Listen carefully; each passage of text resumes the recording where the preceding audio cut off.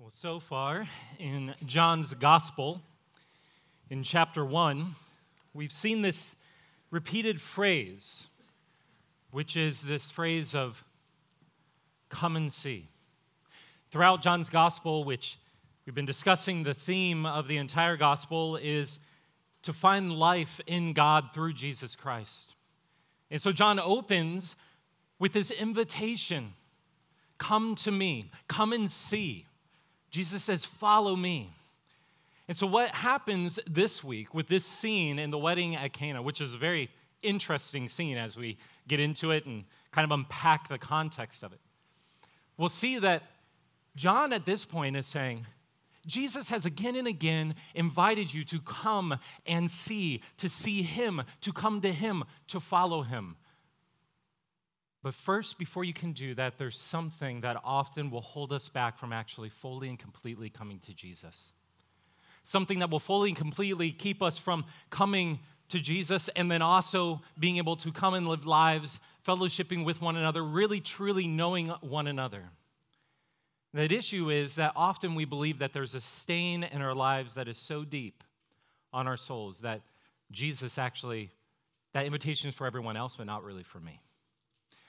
There was, when my wife and I bought our house 2 years ago here, there was one thing that we knew we would do. We had been saving up for years, and I wanted it. Like as a husband, I was like, we've always like lived in condos and in tiny apartments where there's just not room. My wife loves to cook, and she just loves baking and all that kind of stuff. And so she had always dreamed of getting quartz countertops, right? Like, okay, guys in college, that's like really nice, okay? We're like, what is this?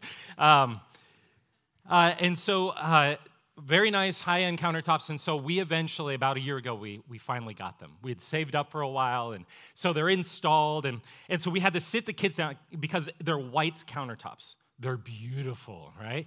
And so as soon as we look at the countertops, and then the three little children come in, right? And we look at them, we're like, this is beautiful. Then the three children come in, and then we realize we must protect the countertops, right? So we sit the kids down, and we're like, listen, there are a few rules about the countertops. One of them, the biggest rule is you cannot bring permanent markers around the countertops.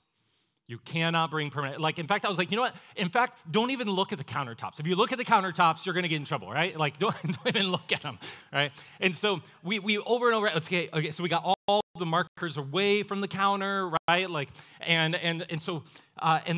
So it was going well. And then early one morning, I get up and I'm having my quiet time and I'm at the counter on this stool and I'm just meeting with the Lord and I wanted to kind of draw out a chart. I like to, my mind works with pictures.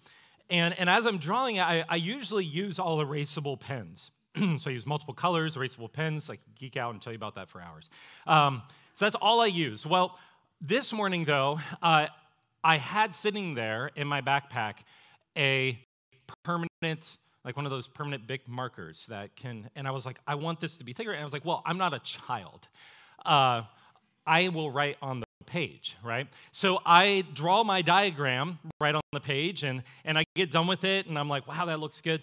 And I go to fold it up and then I put it into, kind of insert it, put it there and then I look over and I see what looks a lot of my chart on the countertop. The marker had bled right through. And so I was like, it's one of those where I was like, and so I go over to the sink and I grab water and like a Brillo pad and I start scrubbing as hard as I can and it only gets worse, right? Because it just like smudges everywhere. So now it just looks like this huge dark shadow on the countertop. And I was like, I told those children, what have they done, right? Like I was like, do I blame the children? Do I blame them? And I was like, you're a pastor, right? And so eventually then I'm scrubbing and it's not going anywhere. And then as I'm scrubbing, I hear Lauren come in from across like in the living room and she's like, what are you doing? And I was like, nothing. Nothing, honey. And I'm like drying it with I have a robe on, so I'm like drying it. And then I like just put my Bible on top of it. And I'm just like praying, like, Lord, give me wisdom how to navigate this.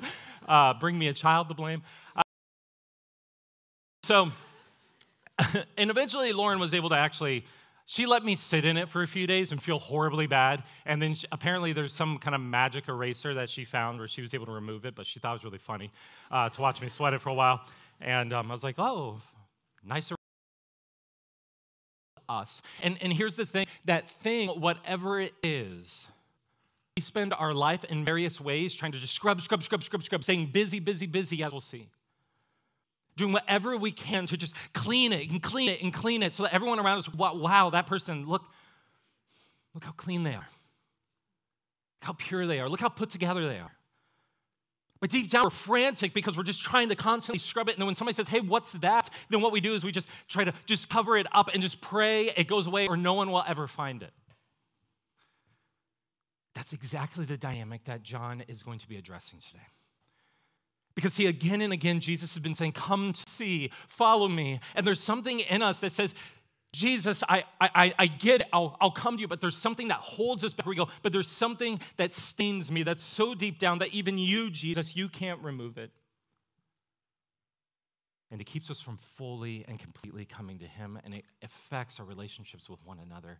And so that's what John wants to address today. He says, I want you to be able to come to him completely. But before you come to him, you have to see how it is possible that he actually does remove whatever that stain is completely. So you can come to him, and you can come to him not with this thing in the back of your mind that it's like, when I come to Jesus, I'm just going to be rejected and scorned and shamed, like I've been in so many other areas of life. But how can we come to him and he really deals with the stain? Not just some sentimental, oh, Jesus will just be warm and fuzzy, but you go, there's really a stain there. How is it possible? That's what John's going to address today. First, just 2 points. And by the way, what John's going to do with this, well, John just captures it, is this is going to act somewhat like scholars call it an enacted parable. I'm going to call it a live action parable, right?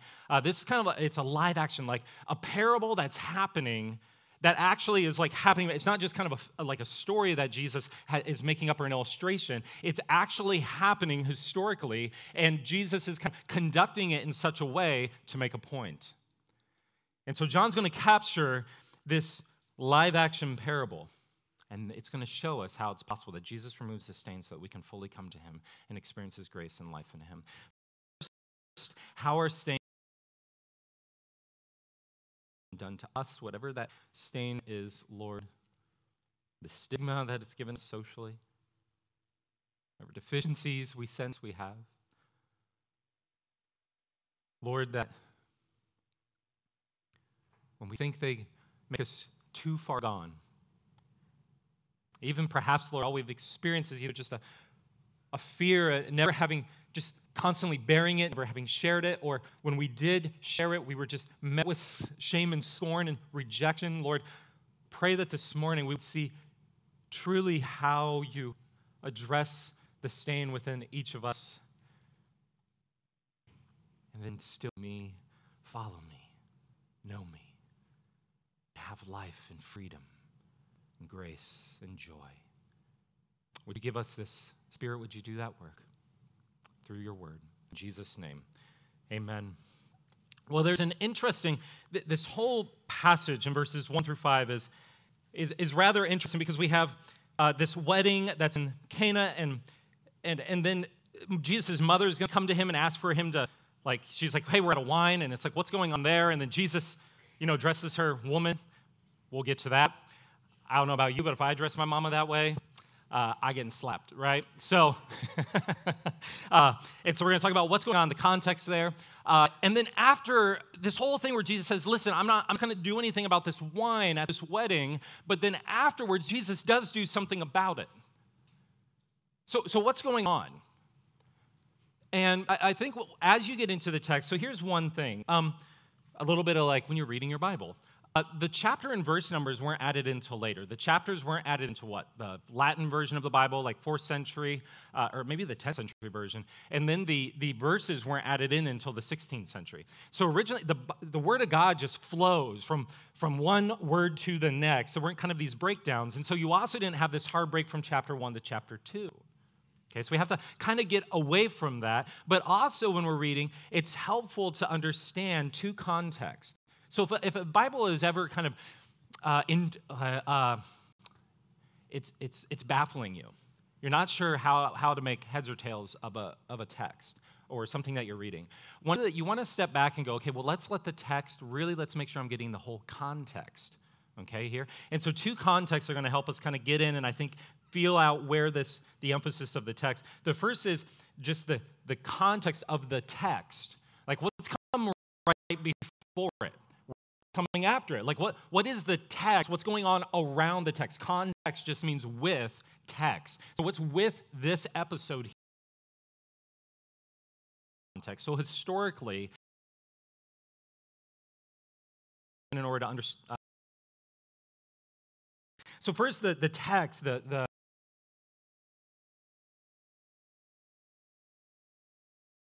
verse 1, on the third day, stop there. Okay, now, one, when I say on the third day, when you read that as a Christian, immediately you think of the resurrection, right? Like everyone knows on the third day, Jesus rose again. He walked out of the grave. And we're going to hold on to that. But right now, what's interesting is that John not only is here saying the third day, but John has been giving us markers ever since chapter 1. If you go back to chapter 1, verse 29, you're going to see after on the first day, and this is setting up the narrative from the beginning when John started the narrative. There's verse 19 through 28 where there's a first day. Then look at 29, the next day, second day. Then 35, the next day. 43, the next day. And then 3 days later. Now, if you add those up, and John doesn't clue us into actual day markers like a lot of authors do, this is unique. And what John's doing, remember in the beginning of the gospel, he refers to Jesus and is talking about him from the beginning of creation. And what John does immediately when he gets into his narrative is he starts talking about something has come, something has changed, and this one that I'm talking about, Jesus, he's the one who's bringing about the change. And you know how profound that it's actually going to creation. What I'm going to do is I'm going to happen to restore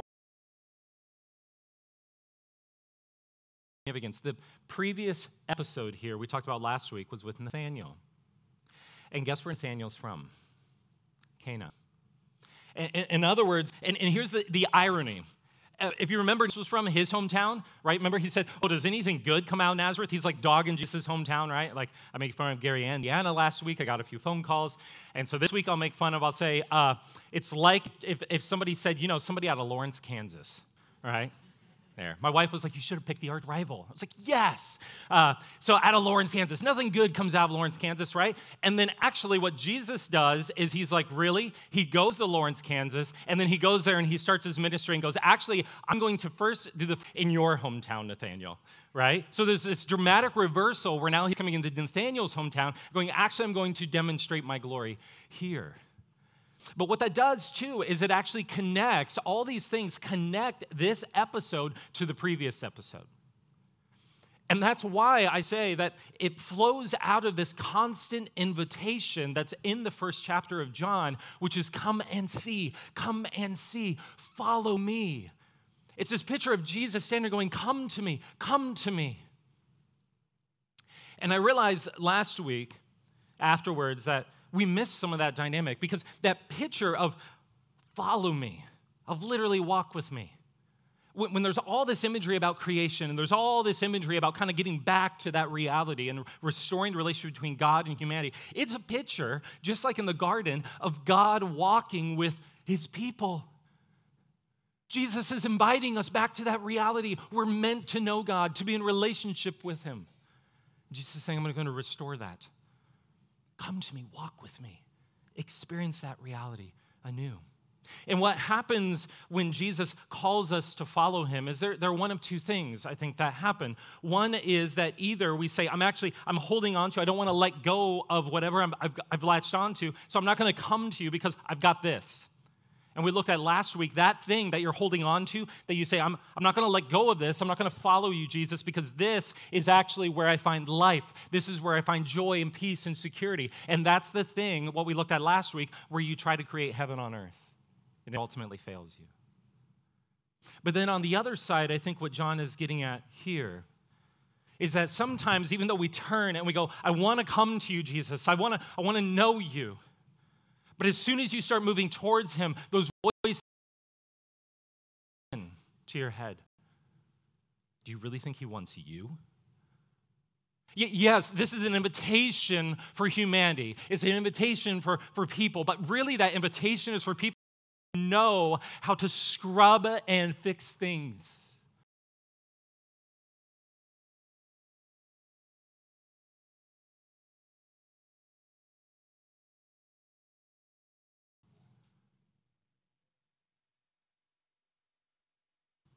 And again, what John is saying and Jesus is saying here is, I want to make clear how you can know me. And so what Jesus says at the end of chapter 1 is he says, Nathanael, you're going to see greater things than these.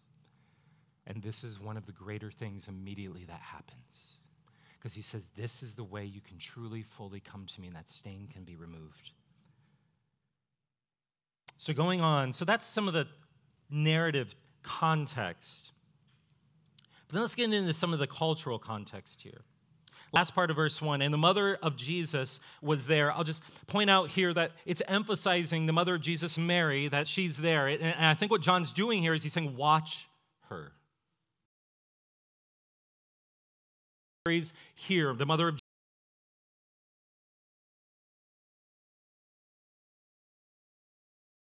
Verse 2, Jesus also was invited to the wedding with his disciples. I just have to point out here, I think it's hilarious that Jesus is their plus one, right? Can you imagine going to a wedding? Oh, who's your plus one? And I'm like, the Son of God, right? Like, your buddy, and you're like, yes, right? Like, Jesus is there.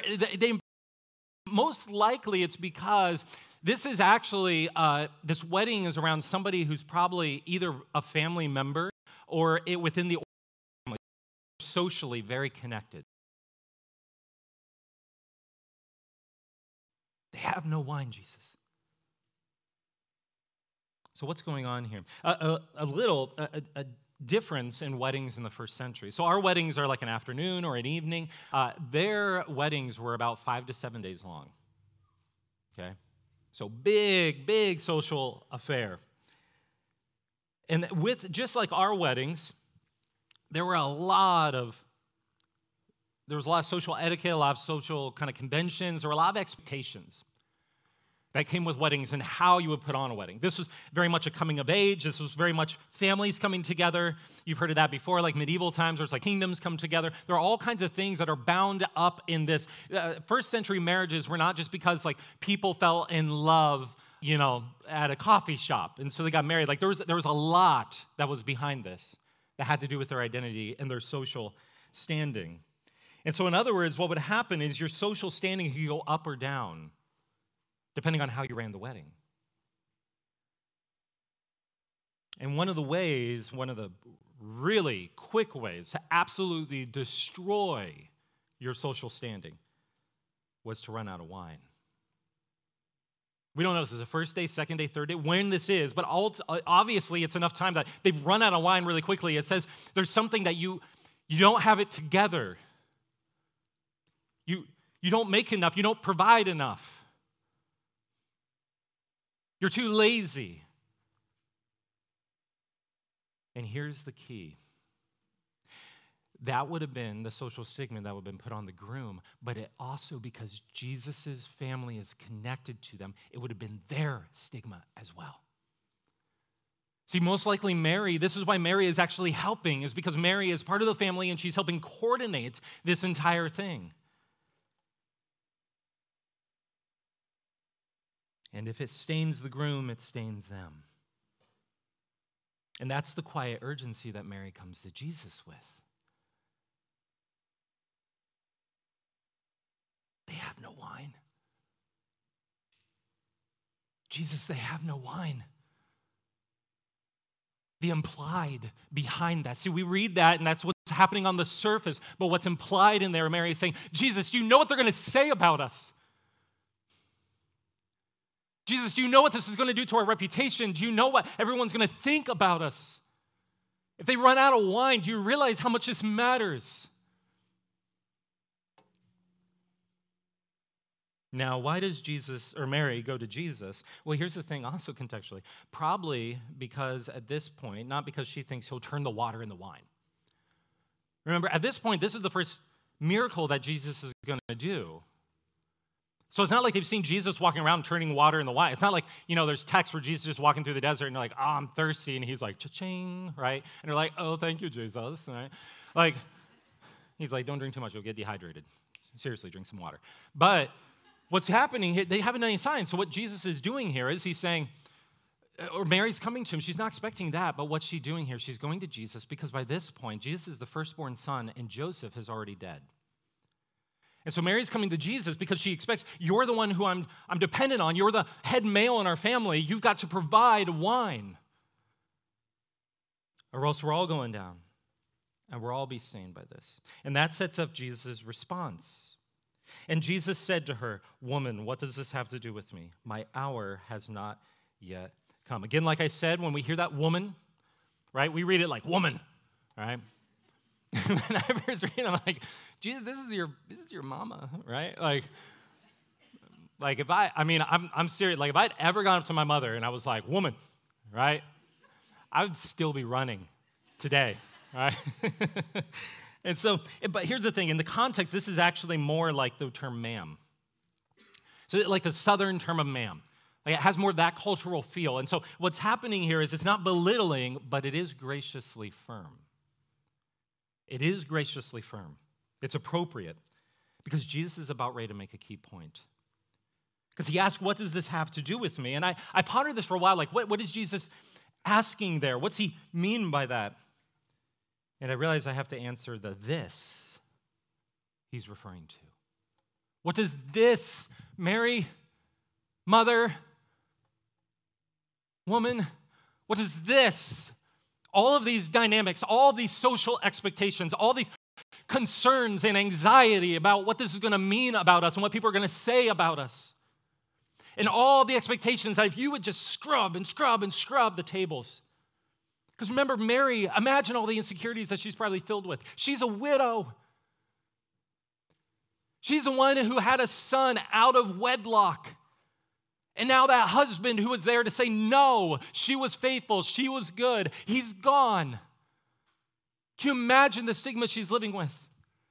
And what Jesus knows is going on here is the exact same thing that often goes on in our lives, which is we're driven through all the things around us to say, if you want to remove that shame, if you really want to feel like someone, if you want to feel good, if you want to feel clean, if you don't want to feel dirty anymore, if you don't want to feel stained anymore, if you want that removed, then get busy.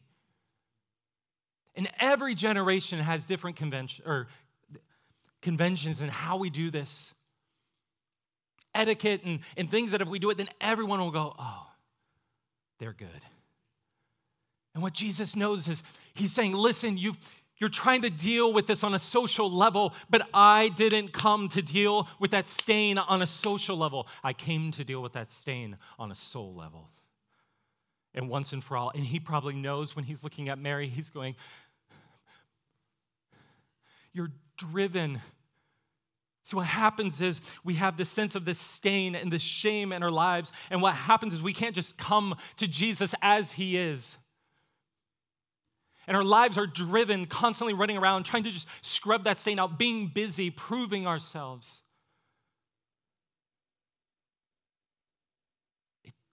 The stains drive our lives. I mean, easy example, like tonight, right? Super Bowl parties. I'm like, maybe I shouldn't go there.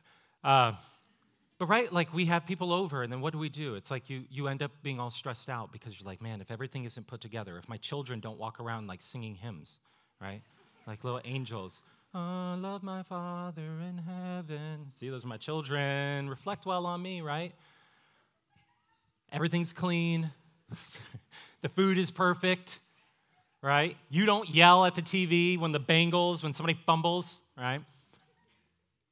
Those things happen, and what happens is that's all because there's something within us from different vantage points. What's happening there? Because there's something that we're trying to deal with, either clean up or cover up.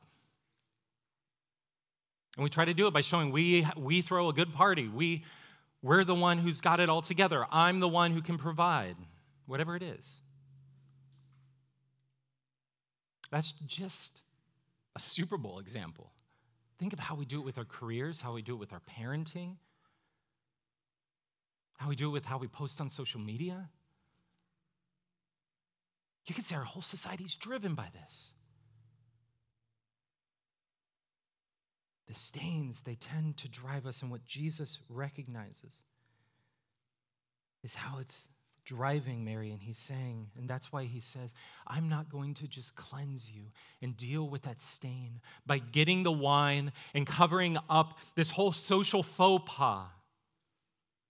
That's the surface level. He recognizes in Mary, he's saying, I want to heal you from this so it doesn't drive your life so frantically in everything you're doing, where it robs you of joy.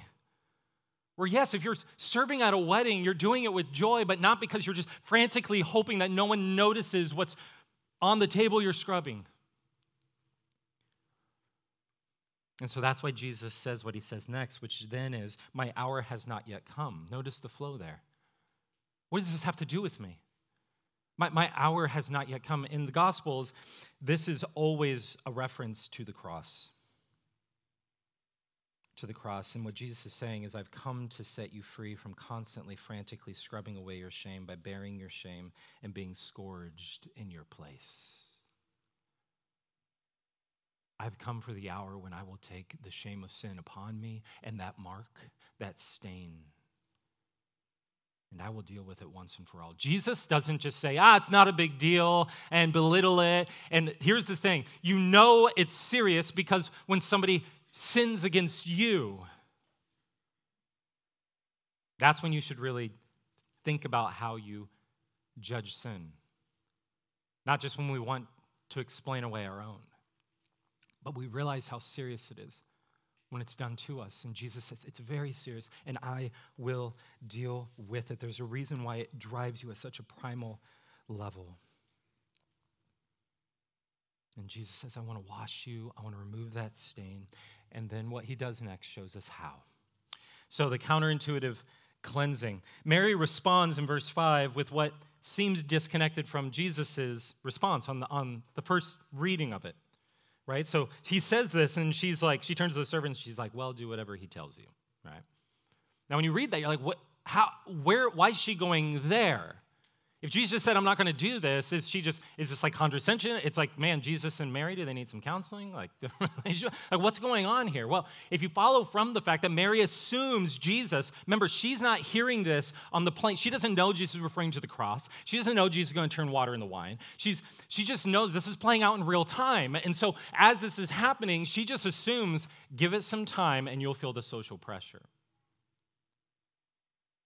Maybe it's tomorrow, maybe it's the next day at the wedding, but eventually, servants, do what he tells you because now it's on him, right? And so she thinks eventually he'll cave to the social pressure and then he'll act. And it's interesting because even though Jesus said this has nothing to do with me, he does act, and he does do something about the wine. It's interesting. It's like, why did Jesus then all of a sudden do something? And we were actually talking about this. We have a teaching team, some of us who are teaching. They brought up a good point, which is Jesus also probably in the midst of it, he's having this. It's not like Jesus went to the wedding at Cana and he's like, and then Mary's going to come to me and do this, and then I'm going to say this, and then I'm going to, when they walk away, then there's going to be stone basins, and then I'm going to make it into wine, and then I'm going to amaze everyone, and everyone's going to see my glory, and then they're going to believe, right? Like Jesus isn't like, that's not how Jesus is like waking up and like looking at his Google calendar, and it's like, yes, this is the will and how we'll play. Like what's happening, this is happening in real time, and Jesus is walking in the Spirit, and Jesus is saying, he's seeing this around him, and he's burdened in his heart and going, it's not just Mary, it's everyone here. All of humanity. I think that's why actually he refers to partially as woman.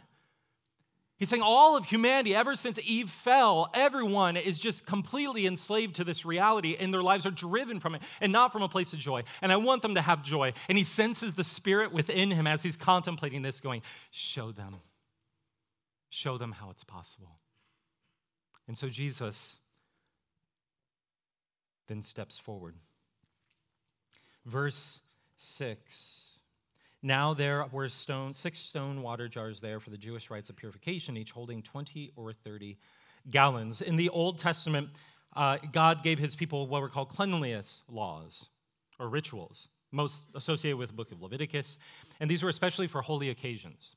And so you would clean all the utensils. This was for sacrifices. This was for just holy occasions like weddings and gathering just together to worship. It would be for if they're going to war, and they would clean. And so essentially what these are, these 6 stone jars, and they would actually hold about 150 total gallons of water. And so they're about a third of the way full. And so they were sitting there, and they were stone versus ceramic, because stone wouldn't, have as many issues with bacteria growing in them. And so they were around at the entrance, and you can think of these like porta sinks. Like they were there, and people would come in and they would wash their hands in this water, and then they would also be washing all the dishes throughout the day in the washes. So think dishwater at this point.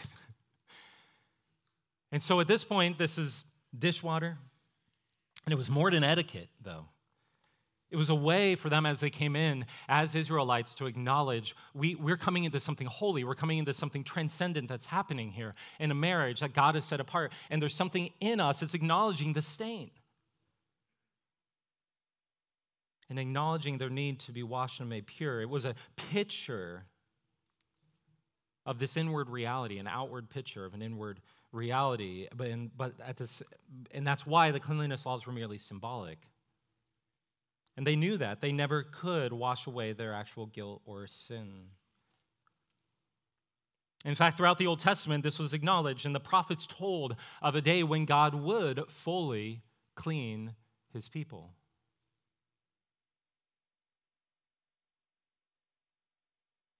And that's exactly what Jesus does with this parable. Verse 7. And Jesus said to the servants, fill the jars with water. And they filled them to the brim. Now, what's the significance there? The significance there is probably that Jesus is saying, fill them to the brim because I'm going to fulfill what all those cleansing rituals were meant to point to. I'm going to fulfill it. The time for scrubbing yourself is done. Verse 8 through 10 then, and he said to them, now draw some out and take it to the master of the feast. So they took it. When the master of the feast tasted the water now become wine, and did not know where it came from, though the servants who had drawn the water knew. So by the way, the master of the feast called the bridegroom. So it'd be a master of feast, like a master of ceremonies, right? Maybe like, almost think like the best man, or somebody, the father of the bride is what we have nowadays, where it's like somebody who's kind of like in charge of the whole thing. They're like the MC. There we go. They're like the MC for the whole thing, and they're the guy who's running everything, and so they bring it to him. And he tastes it, and he says, he's going to go, this is amazing. And so they've drawn out, which I love that picture there of just drawing right out what used to be dishwater. That's why they didn't tell him what had happened, right? By the way, this was dishwater, but now it's wine. It's like, you can keep your vintage, right? No, they don't tell them, and so he drinks it, and then he says, everyone serves the good wine first. He goes to the groom. And when people have drunk freely, in other words, they drank a bit much, then the poor wine, they can't tell anymore. Or their palate is just so saturated with wine, they can't even tell anymore. But you have kept the good wine until now. You've kept the good wine until now. So what's Jesus saying with these actions? What he's saying is that the time for constantly washing yourself and scrubbing yourself in the old way of using all of the worldly conventions and trying to make yourself clean, and just constantly having to clean yourself and scrubbing yourself and scrubbing yourself. That was a grace. It did point to a reality that yes, you have a stain, as John 1 says, but there's a greater grace that I've brought. And it's not only going to fulfill it, but it's going to utterly transform it into something better. Something that isn't your life, running around anxiously trying to clean yourself, wondering if you've corrected that balance that's off between you and God, but instead have joy and freedom of knowing you are washed and made pure. And that's the glory that the disciples see. In verse 11, this is the first of his signs Jesus did at Cana in Galilee and manifested his glory. His disciples believed in him.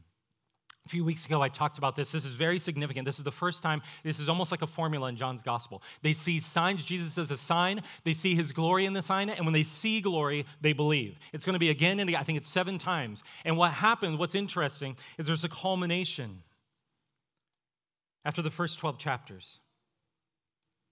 And a culmination in chapter 13. When after they've seen his glory and they believe, because you might be saying, what's the connection between washing and then wine? Jesus in chapter 13 is, what's he going to do? As soon as the Father says, it's complete now. Your work, it's fulfilled. What happens? He gives him all authority in heaven and on earth. And what Jesus does, next action, leader of the universe, is he gets down and takes the form of a servant. And what does he do? He washes their feet. Peter says, don't wash my feet. You can't wash me. I got to get busy, Jesus. I got to clean myself up, Jesus. You can't clean me. And he says, if I do not wash you, you have no part in me. How? How will you wash us, Jesus? It says, then once he had explained these things to them, what's he do? Communion. And he holds up a cup filled with wine. And he says, this is my body for you. Though you, especially you, Judas, though you betray me, this is my blood. And the way I will wash you is I will wash you with my blood.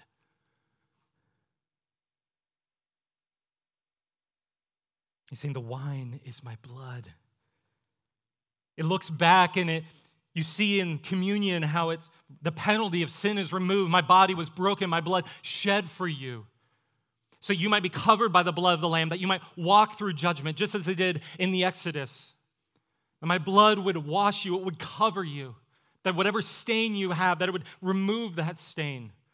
And that not only that, though, but also then I give it to you in a meal because I'm inviting you, come to me, know me, follow me. Don't be scrubbing all around the tables, but instead, here at a wedding, Jesus is saying, come, sit with me, dine with me, know me. I'll provide the wine. I'll provide the life. I'll provide the grace. Don't worry about the stains. I've taken care of that. I've invited you to commune with me. And then it also points forward to one day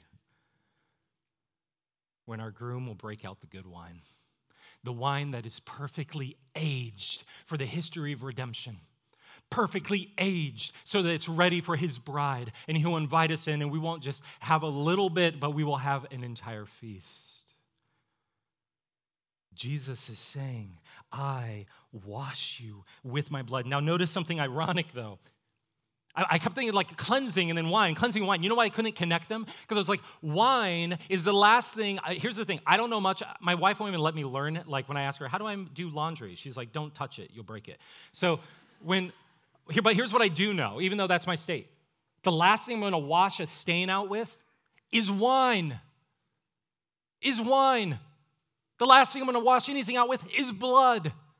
There's nothing that stains more than blood. There's nothing that stains more than wine. So why? It's counterintuitive, what Jesus is saying here. What he's saying is, yes, we look at the stain of our sin, what's been done to us, what we've done to others, and we see it cannot be removed. It's impossible. And what he says is, yes, you're right. And so what he does is when his hour came, when his hour had finally come, he was strung up on a cross, and he was bloodied, and he was beaten. And he shed blood because sin equals death. It equals blood. That's why when we're sinned against, we demand blood. That's why we go through life hating ourselves, just wanting blood from ourselves, shedding our entire lives to try to save ourselves. And Jesus says, I take your sin seriously, and I will dip you in my blood because it is a pure blood. Do you see the stain anymore? No, you only see my blood.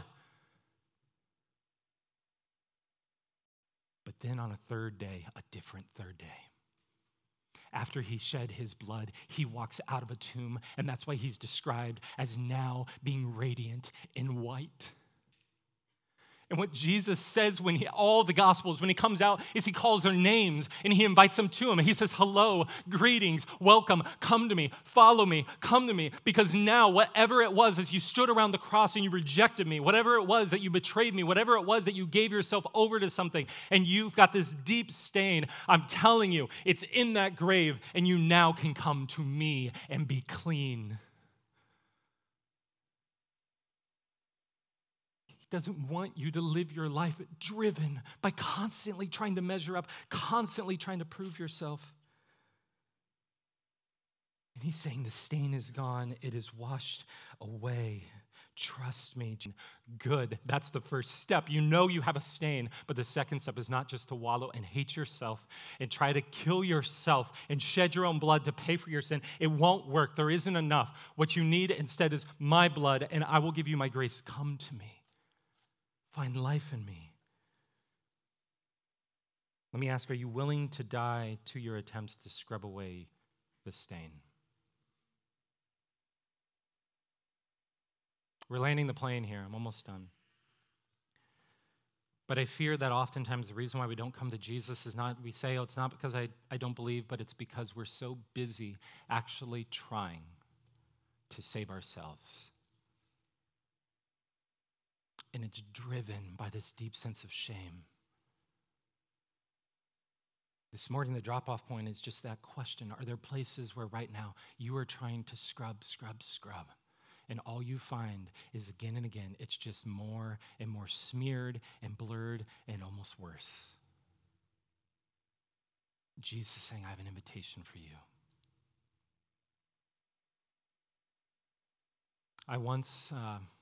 I heard recently of a wedding, and I loved how the bride and groom decided to do this. The bride was bringing a lot of shame into the wedding and wasn't sure if she was worthy of her groom. Won't go into all the details. So what they decided to do was during the wedding, to capture that, without telling everyone, but to capture this, was as she walked down the aisle, robed or dressed in white, the groom actually, when she got halfway down, she stopped. And then the groom at that point ran down the aisle to her.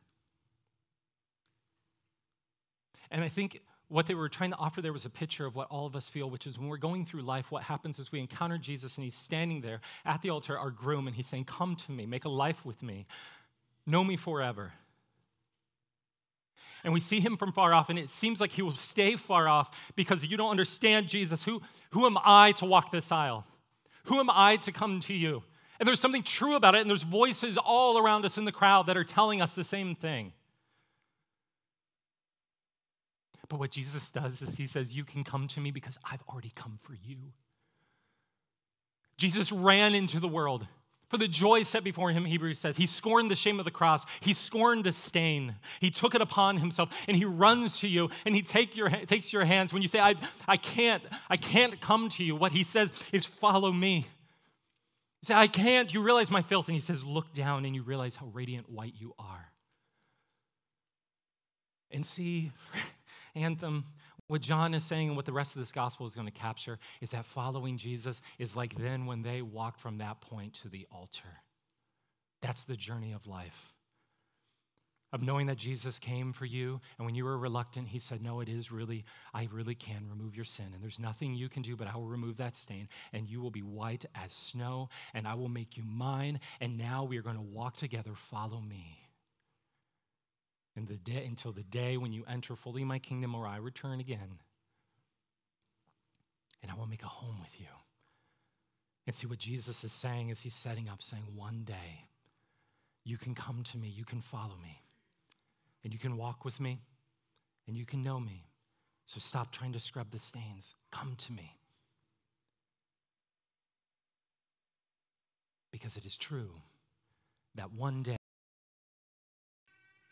you're going to see that I've saved the best wine for last. It only gets better and better. Let's pray. Heavenly Father, we thank you. Lord, that as we think about the stains of our sin, Lord, there is so much shame that we sense and feel. And we wonder, Lord, when we go around this world, we try to find so many ways to cleanse ourselves, to scrub it, to cover it up. And Lord, again and again, we find ourselves just back, trying to scrub it, not believing.